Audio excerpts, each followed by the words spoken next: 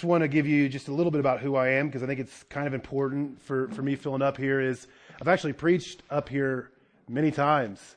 Your church, actually, when my church was starting out about 4 or 5 years ago, probably around 4 years ago, we didn't have a place to stay. It was during the pandemic. No schools were open. We were a new church, and you guys hosted us in the evenings. And you know, it was kind of on a handshake sort of, hey, pay what you can pay, but you're allowed to use the building. And so that was back when Terry was here, and so I got the pleasure of kind of knowing him. And you know, if it wasn't for your church, our church probably wouldn't be here. We probably wouldn't have had a place to meet. And so, you know, again, this is a little bit like home, even though you don't know me, even though I'm kind of a stranger in your house. I've been in this house many times. And so thanks for having me. Glad to preach. There are really two types of people in this world. Those who procrastinate. Raise your hand if you're a procrastinator. We got any procrastinators in here? And those who have anxiety because someone they love procrastinates. And so there are those who procrastinate and those who have great anxiety because someone they love procrastinates. Procrastination reflects the human bias towards the present, or the desire to gratify immediate needs and only worry about the future when it arrives. And so if you went to school when you were younger, you know what it's like to procrastinate. I'd rather hang out with my friends. I'd rather go to the game than do the paper that's due on Monday. I'll wait till Sunday night at 10:30 p.m. to start that paper. How many of us have been there? And I'm going to stay up as long as it takes, and I'm going to do the paper, and I'm going to turn it in and hope everything goes okay. For some of us, like myself, that causes a lot of anxiety to be with people like that. Here's the deal with procrastination. It's not always harmful. When you got clothes to fold and you'd rather take a nap or rest, you know, you do that every once in a while. That's not a big deal. But procrastination becomes dangerous when it becomes a habit. When it becomes a habit, it becomes harmful when it becomes a pattern in our lives. I've heard it said procrastination is like a credit card. It's very fun to spend. It's very fun to use until what? Until the bill comes up next month. It's easy to spend money right now in December. You got Good Friday. You got Cyber Monday. You know, all the deals that are happening right now. But at some point, the bill is going to come up. Now, over at our church at Central, which is up at Southridge Elementary, we're not that far. We're neighbor churches. We're neighbor churches reaching the same area, helping each other out. At our church, we've been talking in Matthew 24 and 25. We've been looking at the Olivet Discourse the past probably 6 weeks. And it's really all about the return of Jesus. And over and over and over again, we're being warned against spiritual procrastination. We've been warned against spiritual procrastination. We've been encouraged week after week to get ready in light of the imminent return of Jesus. To stay awake, to steward our God-given responsibilities, to use our God-given talents and treasures. And the whole message has been, don't wait till it's too late to do these things. Because whether it be at our death or at the return of Jesus, both dates, we have no idea of when they'll come.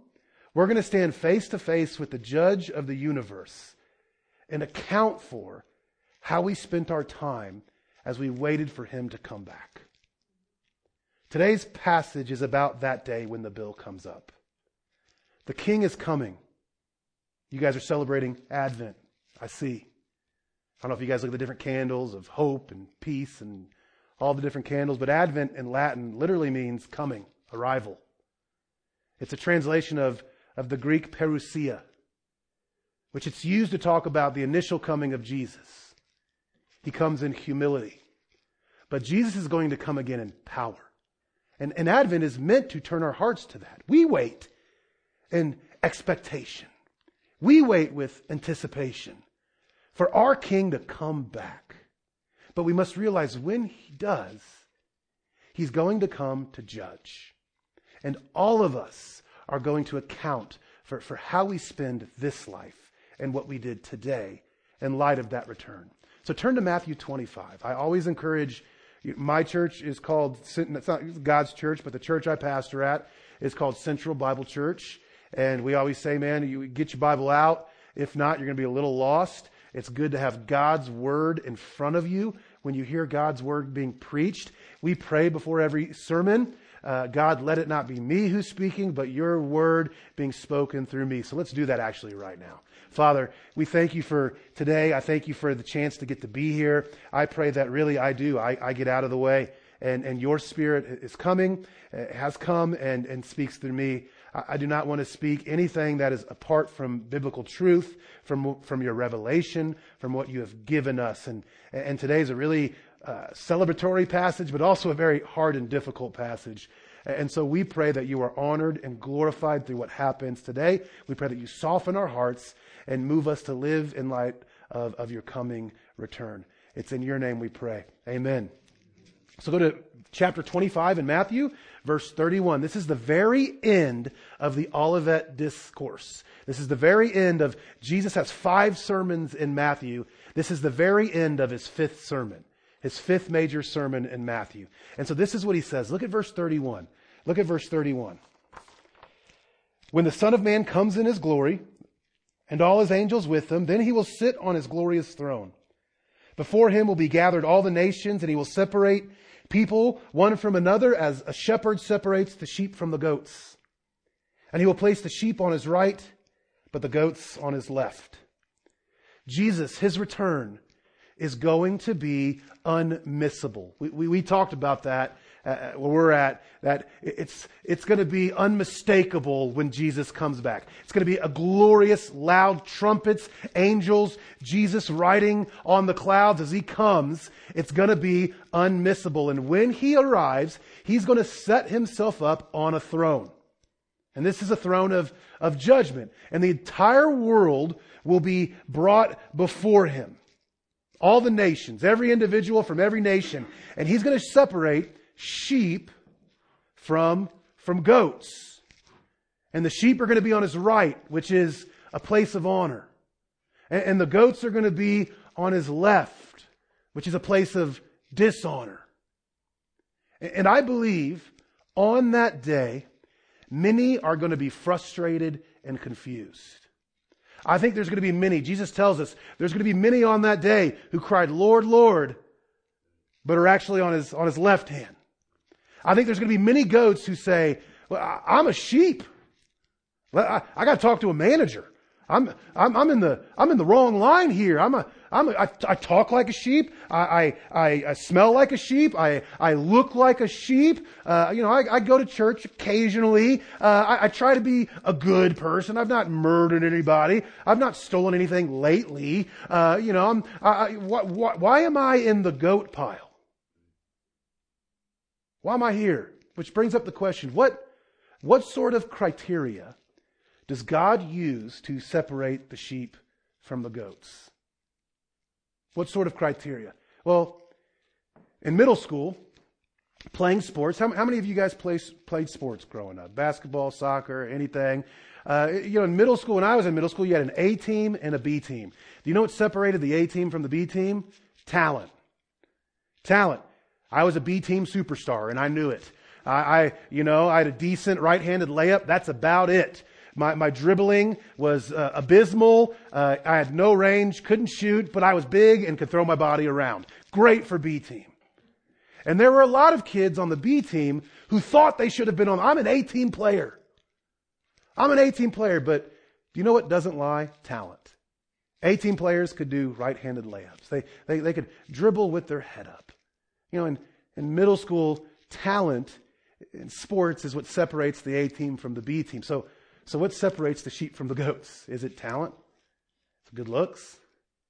Is it good behavior and works? What separates the sheep from the goats? Let's read on, because I think this passage tells us. Look at verse 34. Then the king will say to those on his right, "Come, you who are blessed by my Father, inherit the kingdom prepared for you from the foundation of the world." Man, what a passage for those on his right, his sheep, his children. A glorious inheritance awaits them. That is, the kingdom of God awaits those who are God's, His children, His sheep. Guys, it's a place where there'll be satisfaction, delight, limitless joy, peace. Is going to be what God has planned for us since the beginning of time. He has prepared that place for us. And that is what awaits those who are God's, who are His sheep. Now, it's crazy to think about, but in no short time, we are going to be in the kingdom of heaven forever together. Isn't that crazy to think about? In no short time, we're going to be celebrating in heaven. No pain, no suffering, no sickness, new glorified bodies. I can't wait till that day. We're over at Central, we're going to have a reunion. We're going to throw a party. Guess what, Castle Rock Baptist? You're invited. We're going to have a big party. We're going to celebrate in heaven. Well, what's the cover charge? How do people get in? How do the sheep get in? Look at 35. For I was hungry, and you gave me food. I was thirsty, and you gave me drink. I was a stranger, and you welcomed me. I was naked, and you clothed me.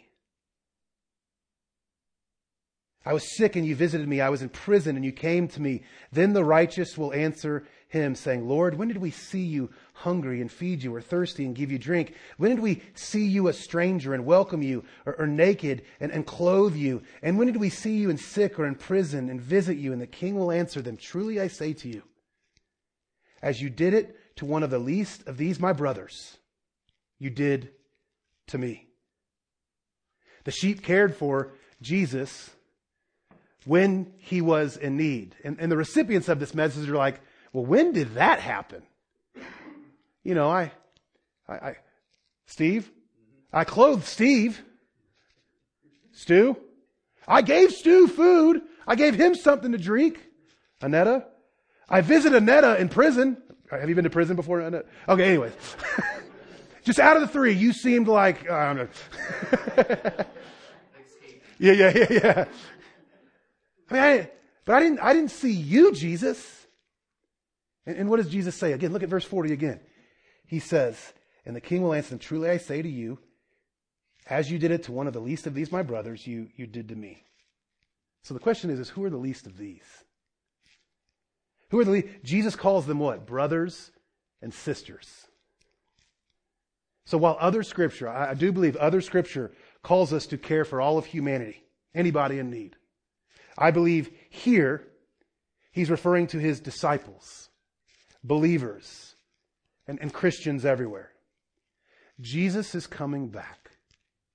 And how we treat the least of these while we wait for Him, while we wait for that second advent, is the criteria God uses to differentiate sheep from goats on that day of judgment. And here's the big idea. If you want to write down anything, if you're a point person, it's how we love the least of these today will determine our eternal tomorrow when the bill comes up. The world, the nations, those apart from Christ are going to be judged on the basis of how it treats the little ones, these little people, whom God is sending to it. All Christians are called to what in Matthew 28? We're all called, every single one of us in this room is called to make disciples of all nations. To go out, to teach everything Jesus has taught us to do, to baptize, to disciple make. And believers we're so one with Christ that people's mercy towards Christ's disciples, it personifies the way they respond to Christ Himself. People who claim Jesus as Lord, those of us who hold a Bible in our hand, who claim Christianity, we're going to be judged on how we show mercy to those who in need, especially those within our faith communities. And what are the typical needs in a church like this? What are the typical needs of believers?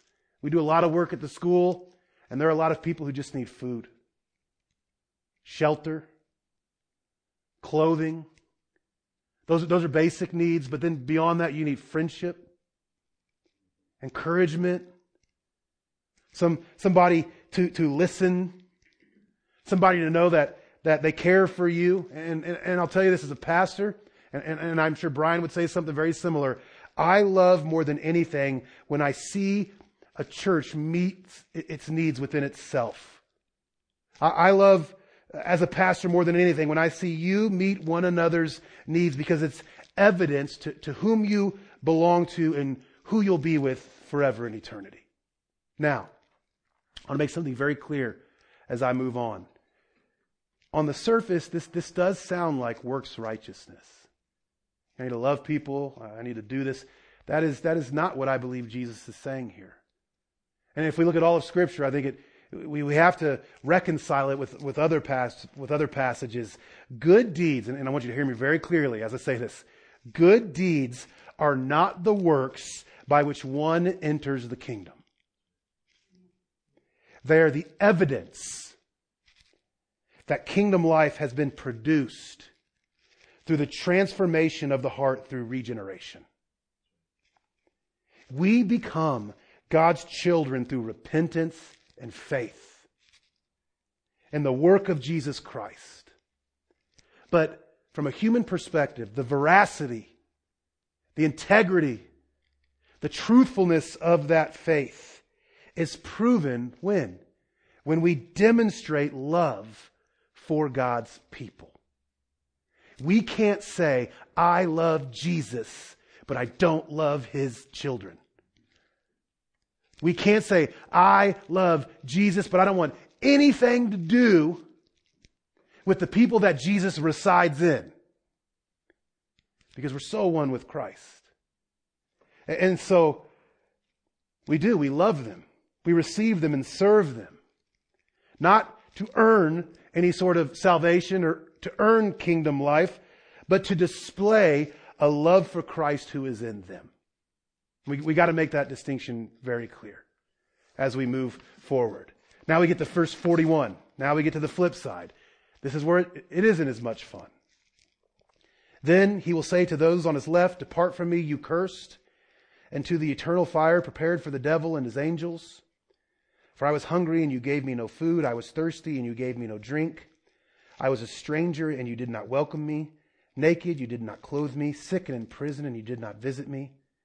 Then they will also say, Lord, when did we see you hungry or thirsty or a stranger or naked or sick or in prison and did not minister to you? Then he will answer them saying, truly I say to you, as you did not do it to one of the least of these, you did not do it to me. And these will go away into eternal punishment, but the righteous into eternal life. Jesus addresses the goats in a similar manner, except now everything's in the negative. Instead of, come to me, you who are blessed, it's now what? Depart from me, you who are cursed, which is the ultimate judgment, is to be away from God, to not see His face, to not know His presence.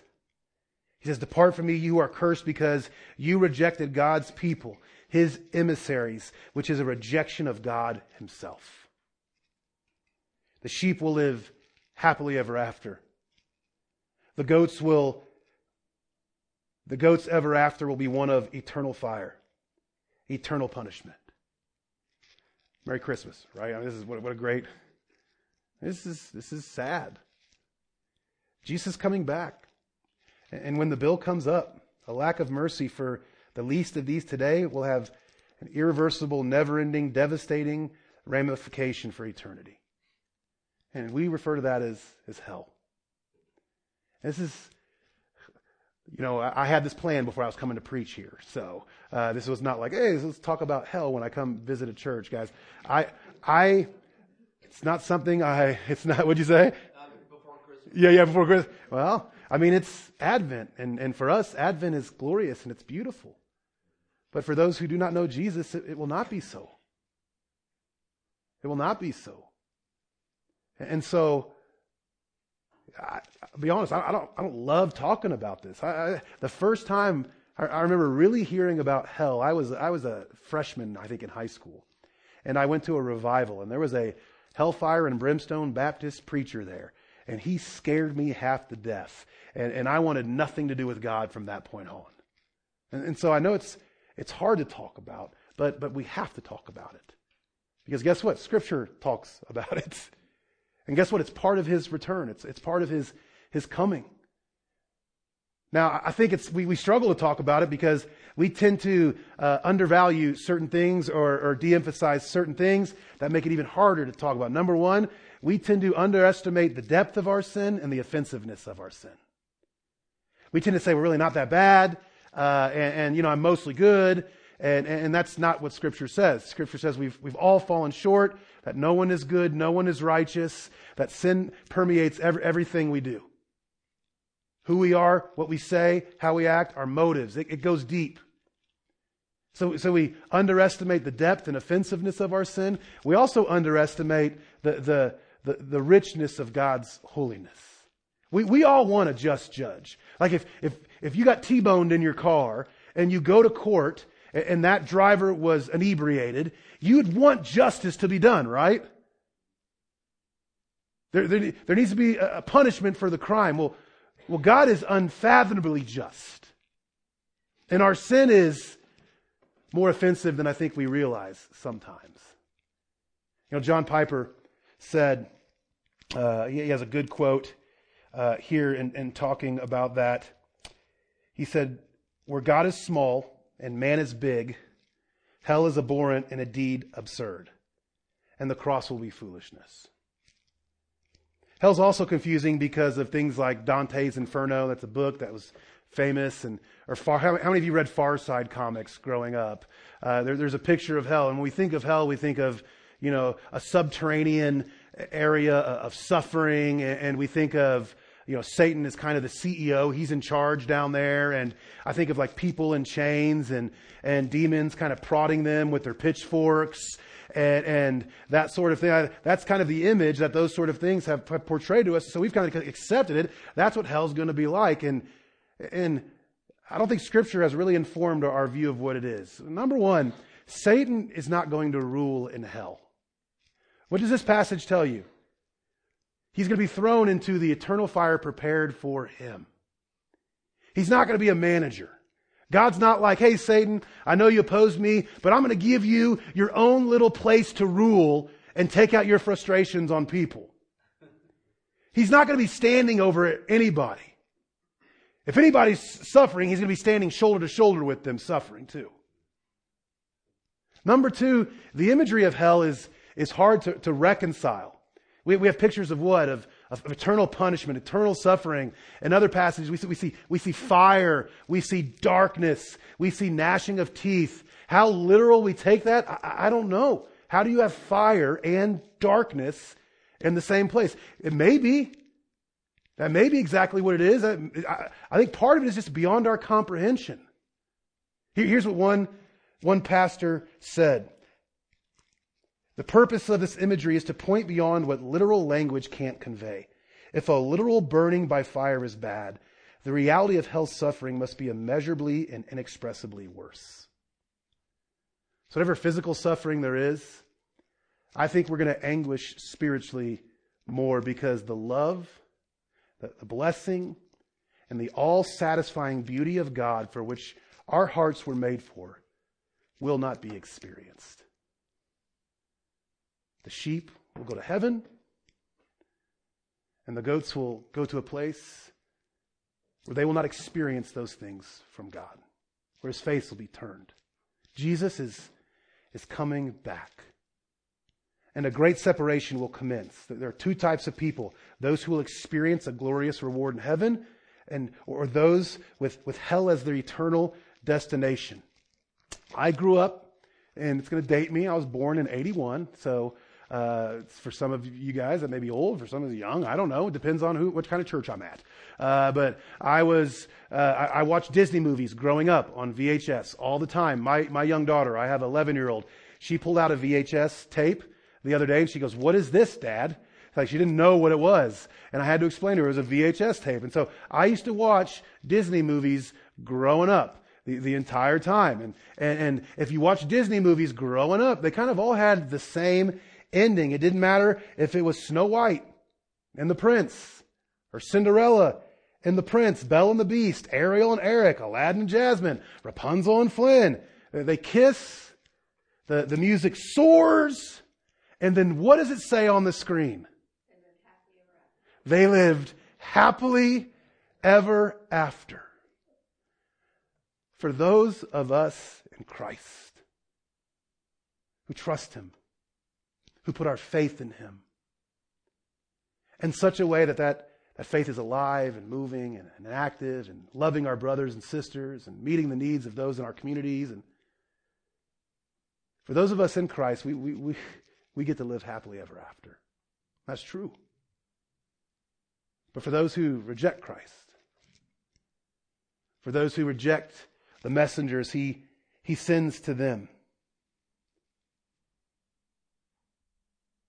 and all who belong to Him, their ever after will not be sweet.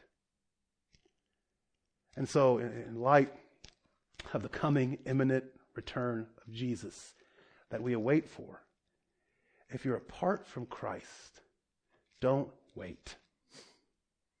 Don't wait. Don't procrastinate in your response to Him. Martin Luther, the reformer, said, God has promised forgiveness to your repentance, but He has not promised tomorrow to your procrastination. If you read the Olivet Discourse, there's going to be a time where it's too late to respond. Don't wait to receive this ambassador's message. But there's grace and life available for you today. And for you to take hold of it, it begins by placing your faith and trust in the work of Jesus Christ for the forgiveness of your sins. It's by throwing yourselves upon the mercies of God, confessing your sin and saying, I need you to save me. And trusting in that. And when we do that, we receive eternal life. And He comes and He changes us. And then we can pray, and in light of your return, help me to lovingly obey you. Help me to see the needs of brothers and sisters in Christ, not only in my community, but around the world. And God, use me. Use me to feed them. Use me to clothe them, to shelter them, to care for them, to love them. Because I see you in them. And when I love them, I love you. Now, for those of us who claim the banner of Christianity, I think this passage, there's a tension here. It could possibly scare us into hollow obedience.